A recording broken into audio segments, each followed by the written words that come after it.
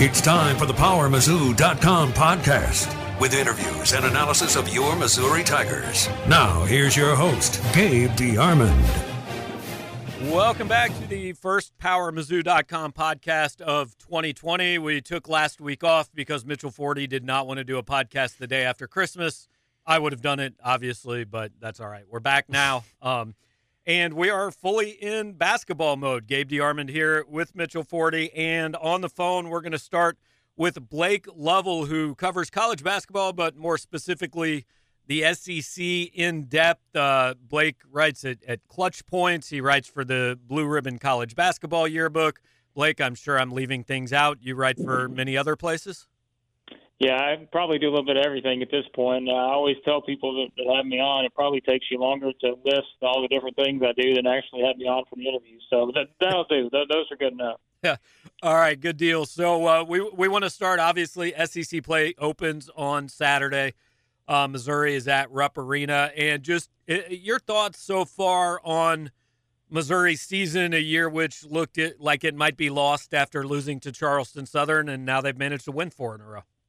Yeah, they have, and I think their season has kind of mirrored some other SEC teams to this point, really, when you look at it. We saw, and you guys know this, we've seen a lot of teams sort of start off really slow this year, and really as a whole, I think the conference was a little bit underwhelming, I think, in pre-conference play just because, I don't know what it was, whether it was the shooting, whether it's just the overall inexperience.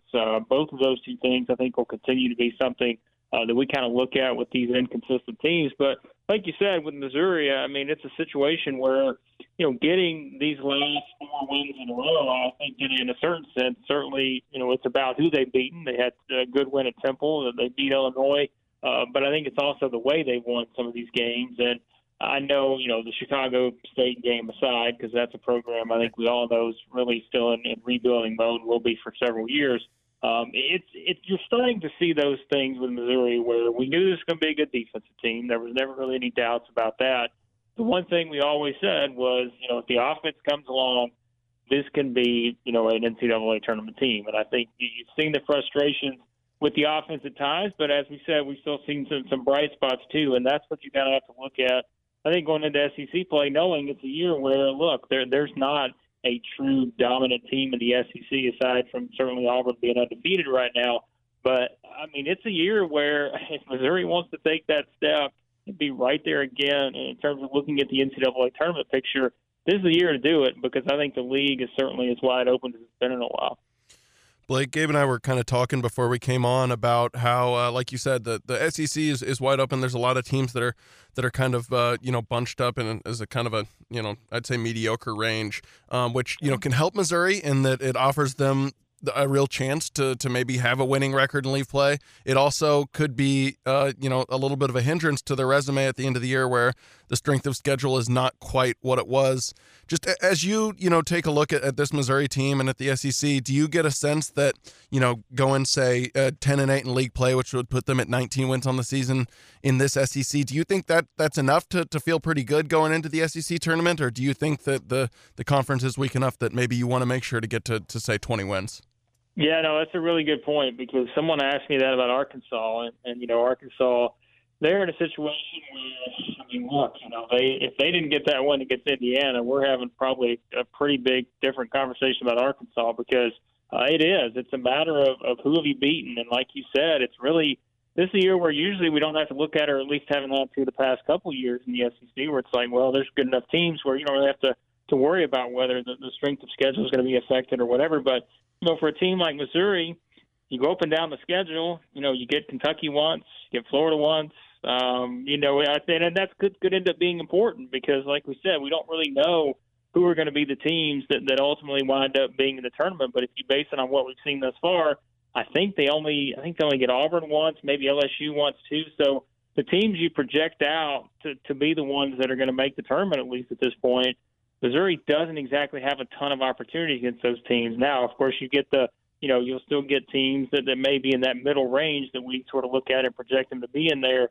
Who knows? And I think that's the thing where this year, because there are so many unknowns, someone asked me about a week ago, how many teams are probably going to get in at this point? Well, at this point, I think 5 is probably the most realistic number to be honest, guys, I don't know how we can look at it and feel like there's going to be a surefire 6 teams that get in.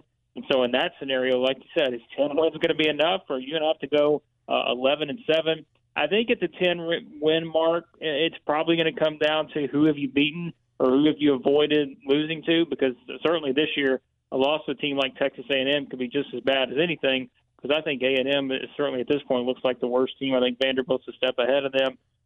So it's going to be fascinating because it is. Strength of schedule is probably going to matter, and I'm not sure we thought it would in this particular SEC landscape. Blake, we're not going to ask you to run down every team, but we'll just kind of bounce around a little bit. And I have no idea what Mitch is going to ask, and he has no idea what I'm going to ask because we do no planning for this podcast. But I want to start with Missouri's opponent on Saturday. I mean, Kentucky is 9-3, so I'm sure the world is ending in Lexington. They beat Michigan State. They beat Louisville. They lost to Evansville. So just like everybody's up and down, Kentucky's up and down, but I think everybody expects and still thinks they're the class of this league, right?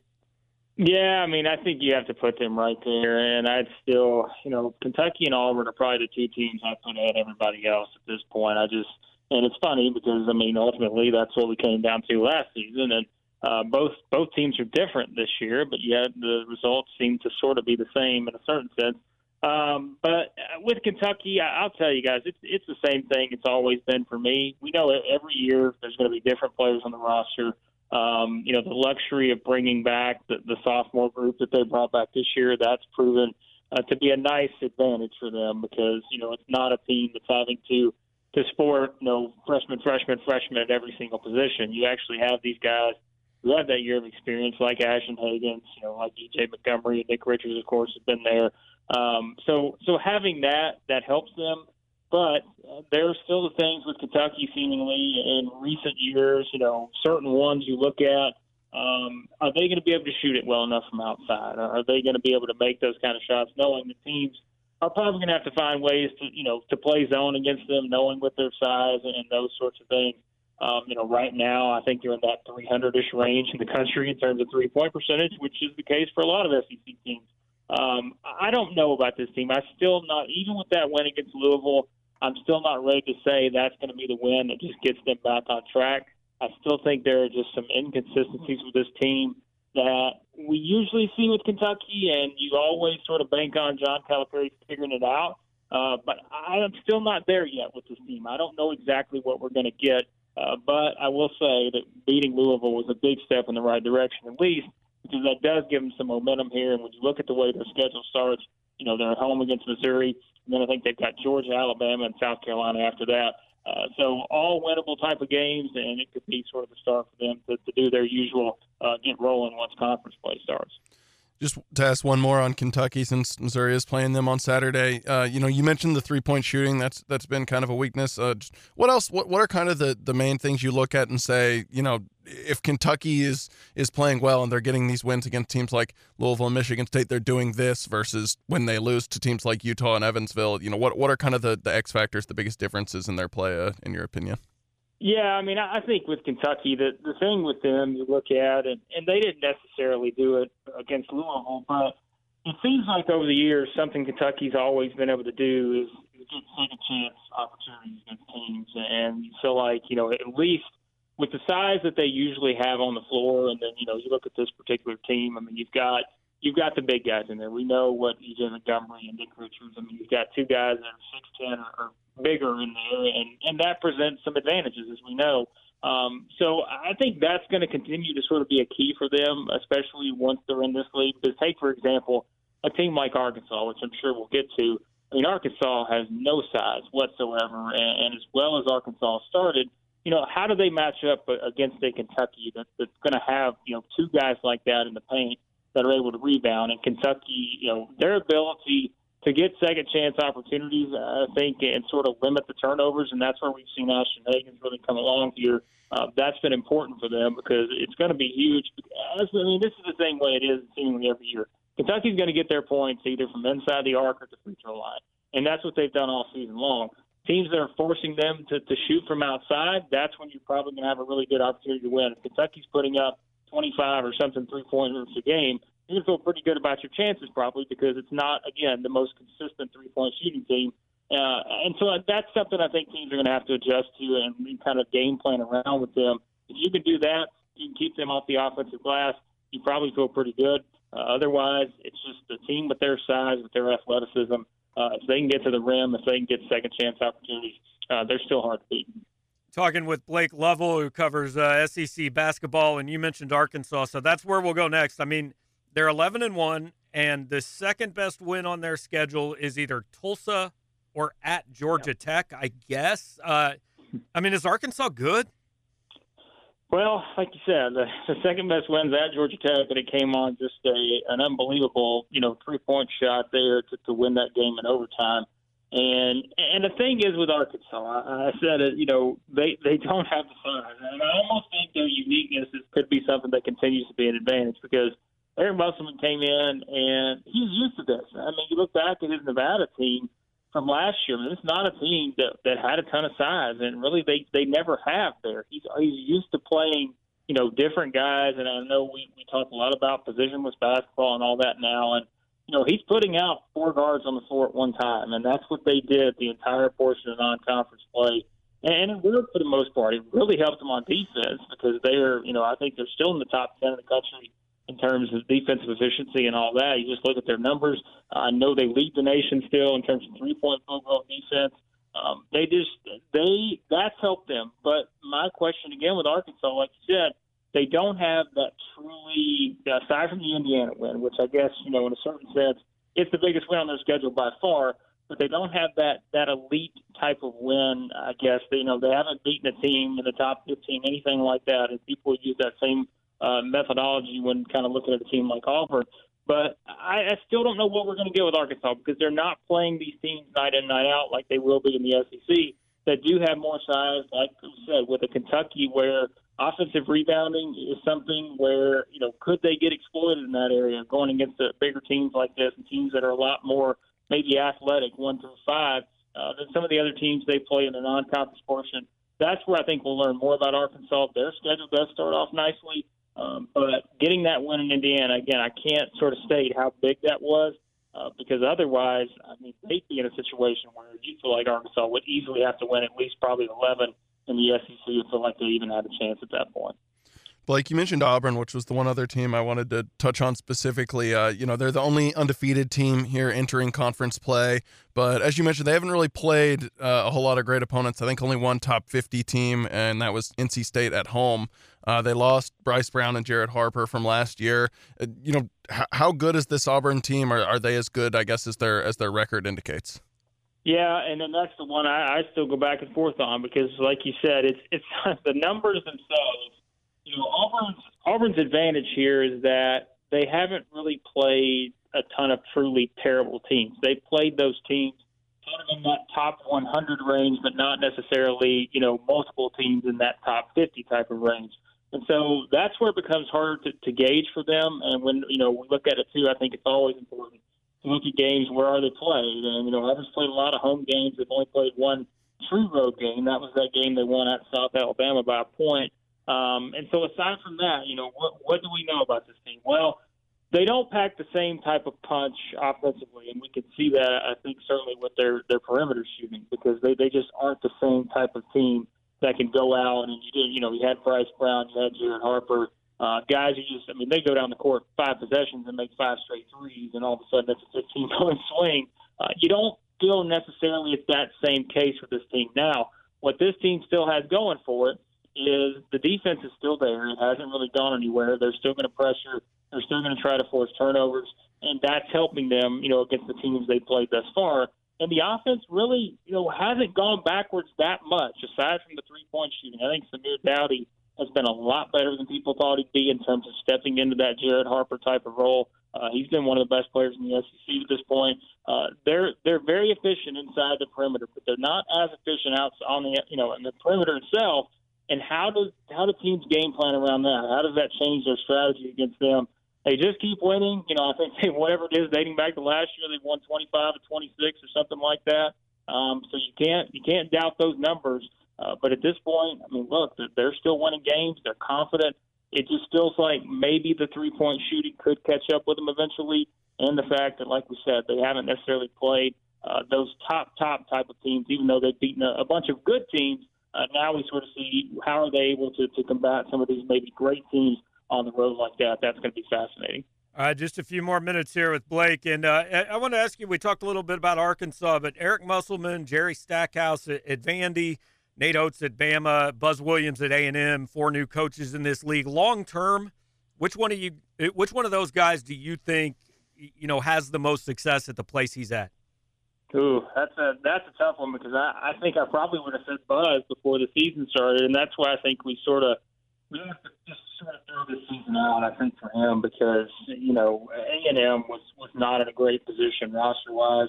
It was a team that struggled last year. We knew, he was bringing in a lot of new guys and young guys at that. Maybe not this year, but long-term, you feel like you've got to be able to recruit well enough to do there. But like we said, I also didn't expect Arkansas to be this good off the bat, even though it was a more talented roster than, let's say, Texas A&M. So with Muss doing what he's doing, he's already proven he can recruit. Arkansas, maybe you'd go with Muss, and that's not to knock on Nate Oates or Jerry Stackhouse because I think both of those guys are really doing a good job with the rosters that they have right now. Alabama, things are starting to come together. I've really been impressed with Jerry Stackhouse here in Nashville. Their player development has been fantastic to this point. Aaron Neesmith, one of the best scorers in the country right now. So they're all going to do well. It's tough. I guess maybe go with Muss at this point just based on how well they've started. But you're probably not going to go wrong picking any of the other 3. Blake, last thing for me, one thing you touched on briefly that has been kind of curious to me is just the regression in three-point shooting among the SEC. Missouri was a 0.5% shooting team last season from deep. This year they're at 29.9, and that's really propped up by that game against Chicago State. And you look throughout the league, and a lot of teams are shooting around 30%, maybe a little bit less. Do you have an explanation for that? And do you think it's something that's, it's possible it might correct itself here down the stretch, or do you think that's just kind of going to be the story of this season? Yeah, I honestly, at this point, I think it may just be the story of the season. I don't know if it is just and the coach said this going into the season. We didn't really know. No one knew. We didn't know how teams would adjust to this extended three-point line. And coaches were saying it. They kept saying, hey, I'll tell you, and I think Bruce Pearl was one of the ones to talk to this summer. He's like, look, it's going to have an impact. Anyone that tells you otherwise is kidding themselves because, they're average type of shooters that either are going to be taking that shot and missing it or they're not going to be taking that shot at all. And, how many truly just great three-point type of shooters are there in this league right now? And that's where we've seen, the guys like Aaron Neesmith, for example, who sort of set themselves apart because they're able to knock down that type of shot. And overall, it's just the SEC, guys, if you go back and look at it, I did the numbers on this several weeks ago. The SEC traditionally has not really been a great three-point shooting league from top to bottom. If you compare the averages to the SEC to other conferences around the country, they're towards the bottom a lot of years in terms of because there's been, again, the size and just the athleticism. You have teams that attack the paint, try to get the free throw line. But it's really showing this year. It's not good for the SEC right now. And I do just think that we're going to see the situation where, teams like Vanderbilt, I think Mississippi State, at least in the past couple of weeks, they've been up there, towards the top of the league in terms of three-point shooting. There are some other ones that'll continue to get up there. Alabama's shooting it better now. But I don't necessarily think we're going to see, a situation where you see a lot of teams just turn things around. You're probably going to continue to see the same thing, especially with how many teams that are struggling. A lot of teams are going to attack the rim, try to get the free throw line, because otherwise, as we're seeing thus far, it's just not a high percentage shot for a lot of teams. Last thing for you, Blake. Who are we not talking about enough here? I feel like one of 2 teams could surprise in SEC play, either Georgia with the guy that's probably the best player in the league in Anthony Edwards, or maybe Tennessee when Rick Barnes gets things kind of figured out with Lamonte Turner on the shelf. But who would you say, if I said, who are we not talking about enough that we will be in a couple months?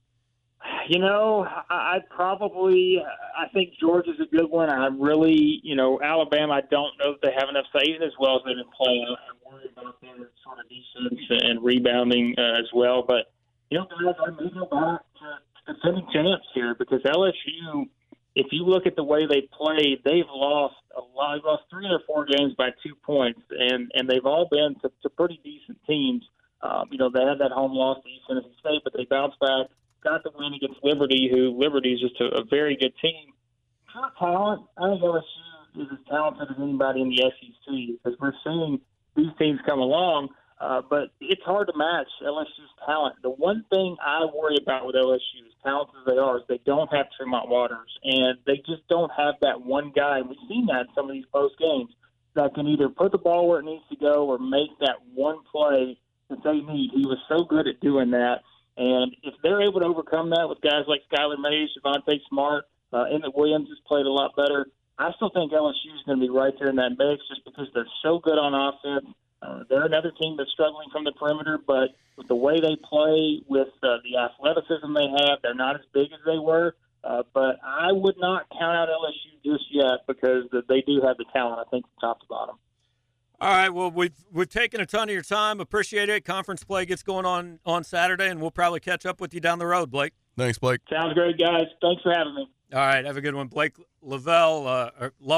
I knew I'd mess it up eventually. I did. Blake Lovell covers SEC basketball probably as thoroughly as anybody does in a league that everybody's still kind of talking about football. But, I mean, just to wrap this up, like, I don't know if I realized, I looked at the league standings while we're talking to Blake, and 10 of the 14 teams are somewhere between 8-5 and 9-3 in the non-conference. I mean, it's going to be a mess. Right. Yeah. I think there's just a lot of teams that are flawed, but, decent and good enough to at least be on the bubble. And you're going to have, maybe 8 or 9 teams that are between like 35 and 70 and, the various metrics. And those teams that win those games or are able to steal a road game against one of those teams are going to put themselves in a good position to make the tournament. And the teams that go, 3-5 or 2-6 in those games are not.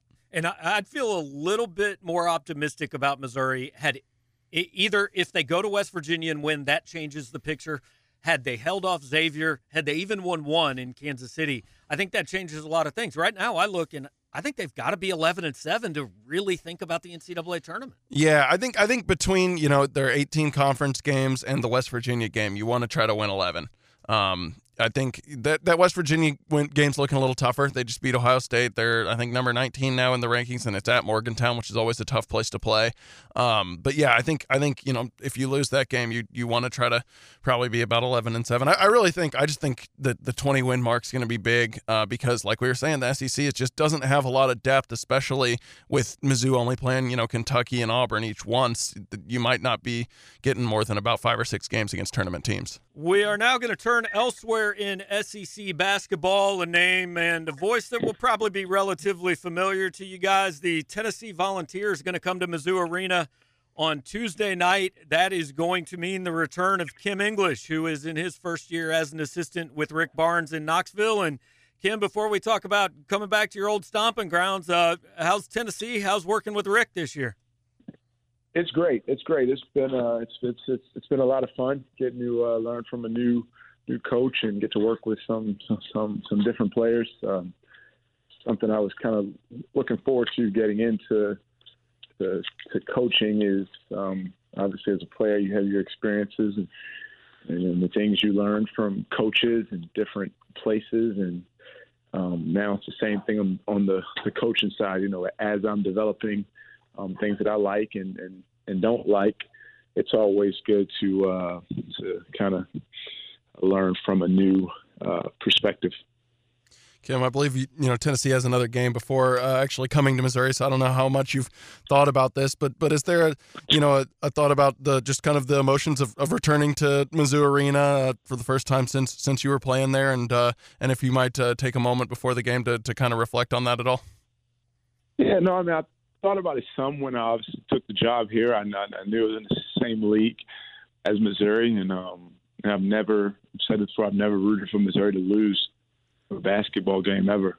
So it's going to be different being in there on the opposing side. But once it all settles in and my prep has already started for the Tigers, it's going to just be a basketball game we're trying to win. Gave my all as a Tiger, as a player, and now I'm just trying to do the same on the coaching side here at UT. You're going to go at least say hi to an Antler or two, though, right? I think the Antlers might have been in elementary school when I played.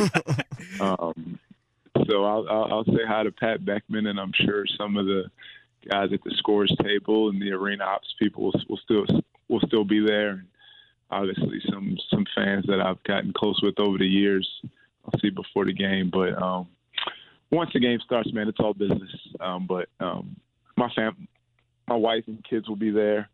My wife's family will be there. It's been a topic of discussion of who you're going to be cheering for. And so I'll know to get tickets from either Ashley Moore from Jessica's family that's going to stay true to their Tiger loyalty, or I'll get tickets from our people for our family members that have kind of sticking with me. Hey, they need to cheer for the paycheck, Kim. That's how it works, man. I know at least my wife and daughters will be cheering for me. Everyone else, I do not know. So SEC play starts for everybody on Saturday, and you guys had obviously a tough break a couple weeks ago. Lamonte Turner, season-ending shoulder surgery. I mean, you guys are 8-4, but they're good losses. You guys don't have a bad loss. Where is Tennessee kind of entering a league where we were just looking at it, and I mean, any team in this league on any given day might be the second best team or the 13th best team in the league. Yeah, and I think that's pretty consistent with the rest of college basketball. I don't think there's one just great team in college basketball. And that's awfully optimistic for every team. But, yeah, that's right. I mean, the SEC, it's up for grabs. Anyone can win on any given night. And, no, we don't have any bad losses when you look at the opponents. But we know, we had 21 turnovers against Florida State. We lose by 3 in Florida. We had a really poor offensive performance against Memphis. We have a rebound in our hands with the lead, and it just gets taken away from us. Cincinnati, another game we had in our control. Some disappointing things down the stretch, and Wisconsin just played really well and beat us. And that was our first game without Lamonte. So we've been soul searching, and we've had some great practices and film session. We have some young guys that are going to continue to work and get better. And just it's time to learn from our missteps and take the next step in finishing some of these games. Kim, you mentioned the Lamonte Turner injury. Just how difficult is it to replace a guy like that, especially at point guard? Obviously, a position that has a huge impact on the team. Well, just when you look at the numbers, statistically, it's a big impact. I mean, he was averaging 11 to 12 points a game, 7 assists per game, a lot of minutes per game. He has a lot of experience, being in his 5th year with the program. But again, in our practices, I mean, we had games where he was in foul trouble. We did great. It's a next man up mentality. I've always had that as a player, and now as a coach, I don't feel any different about the outcome of our season without Lamonte than I did with him. I feel sorry for him. I feel sorry for his teammates that they don't get to continue to go into battle with their brother. I hate to see anyone's season end before it was intended to, but we don't have time to kind of sulk and think about the what ifs. It's time to win games. I want to transition back to kind of some of your memories and coming back here in a minute. But before that, I mean, I think everybody who knew you, even when you were a player here, thought, hey, eventually this guy is going to be in coaching, probably a head coach. So, you've moved now 3 times since college, just in your coaching career. Do you have like a goal or a roadmap for, hey, I'd love to be a head coach in X amount of time, or is that just something that kind of develops as you go along? I'm preparing. Since I was a player, I've been preparing what my program is going to look like if I ever get the opportunity to become a head coach. I do not have a timetable. I do not have a time frame. I have my program principles and mission and core values and all those things ready. I think I've been fortunate to move in this business because quite the opposite, actually. Every place that I've been, Tulsa, Colorado, and now here at UT, my focus has been solely on those players, on that head coach, on that place, and thinking that it was the best program in the country. That's not too dissimilar to what it was like as a player at Missouri. I thought Missouri was the best spot in America. I thought the same at Tulsa, Colorado, now here at UT. I try to plant my roots everywhere I am, and if opportunities ever present themselves, then I'll kind of think about it then. Tim, as you mentioned, you're on your third different spot as an assistant coach. Worked for Frank Haith, who coached you at the end of your Missouri career. At Tulsa, worked for Tad Boyle at Colorado. Now Rick Barnes, who obviously has been doing this for a really long time and just won, I think, a couple National Coach of the Year awards for his job last year. What have you learned so far from Coach Barnes? And is there anything about him that's been kind of different or eye-opening, in your short time working with him so far? Respect, humility, and responsibility are our three core values. And we do everything to make our guys understand those three things. Respecting the game, respecting the opportunity, the humility of our guys to continually want to improve, and our staff backing that up with a big-time commitment to player development, and the responsibility of what is in front of those guys, the responsibility of what we have as coaches, our entire staff, the everyday approach. He watches an insurmountable amount of film on our guys, and our toughest moments, I'm sitting with him watching video, and he's like, we're going to be all right. He can take things back from teams from Clemson or Providence or Texas or even here at UT in our struggles and kind of see 2-3 years down the road. And that's kind of where we are now. I mean, we're playing a lot of young guys, a lot of minutes. And, it's not about sulking in the losses. It's just about really strapping up your boots and helping guys get better, because brighter days are always ahead if you have that approach. All right, so we talked about a little bit, come back Tuesday night. We always like to ask the former players, I mean, what one thing stands out to you about your time at Mizzou, whether it's a game, whether it's, relationships off the floor with some of the guys that I know you still keep in touch with, but when you think about your career at Missouri, what sticks out? Just the winning and the and sadly some of the missed opportunities. The only thing I've ever cared about was winning. And the fact that the guys that I played with won the most games of any group of Tigers ever, that's the thing I hold the most pride about. And it's just what I think about mostly now is that the chances, the opportunities where it could have been more. The people I met in Columbia, my wife, some of my best friends, groomsmen in my wedding, all my teammates, those are the things that I'll cherish forever. I think it's a great and hungry fan base that deserves the world. And I just share a lot of great memories, man. Just only losing 4 times in that arena in 4 years, not having those fans go home sad most nights. Those are the things that I remember the most.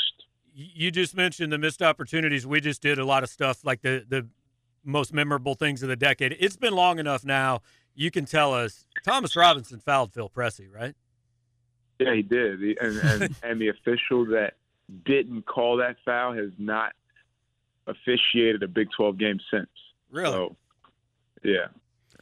Kim, last thing for me, you mentioned obviously the success you had in your college career and your senior class had, especially, that 2012 season when you all won 30 games. Is there anything you ever, I guess, you took from that season in particular, or things you find yourself reflecting on and using in coaching now just from that experience?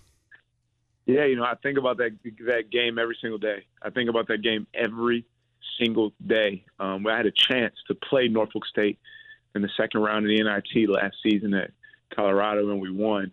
But it was that's a great question. So many things. Before we took the court against Baylor in the Big 12 semifinals, Kansas had just lost. Sorry. Before we took the court against Texas in the Big 12 semifinals, Kansas had just lost to Baylor. And I remember wanting to win that Big 12 championship so bad. I just knew Kansas would be crushed. And they walked off the court. I mean, not one player had their head down, not one coach. They were kind of almost clapping, jogging off. Their minds were so focused on what was next. They went on to go to the national championship game and lose to Kentucky. So I absolutely remember that feeling of, not being so blinded by a conference championship when you have more to play for. I remember thinking we deserved a 1 seed and knowing the history of ones never losing to 16s and the implications there. And I remember being disappointed with the 2 seed. I'll never let a team ever be disappointed going into the NCAA tournament. I think it's an unbelievable opportunity. I think it's a great blessing, and we should have been, fired up and excited to be playing instead of having any a disappointment. And that was all us. That's nothing coaching related. We ourselves were disappointed in a 2.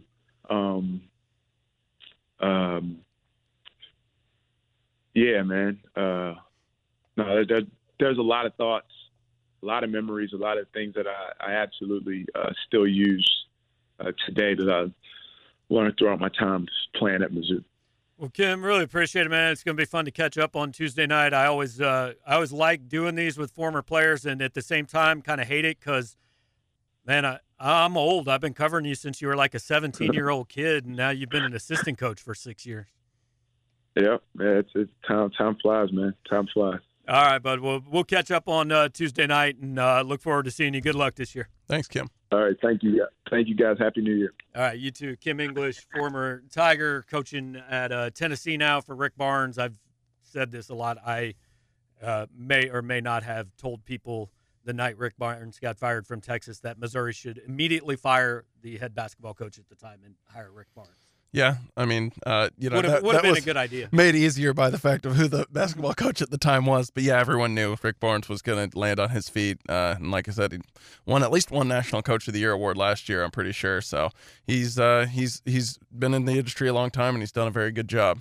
Yeah, and look, Kim's coming back here, and I think without question, and it's been kind of exacerbated by what the last few years have been, but that 11-12 team was really, for anybody that doesn't remember Missouri basketball before 1995, that was probably the most fun season anybody of that age has ever seen. Yeah.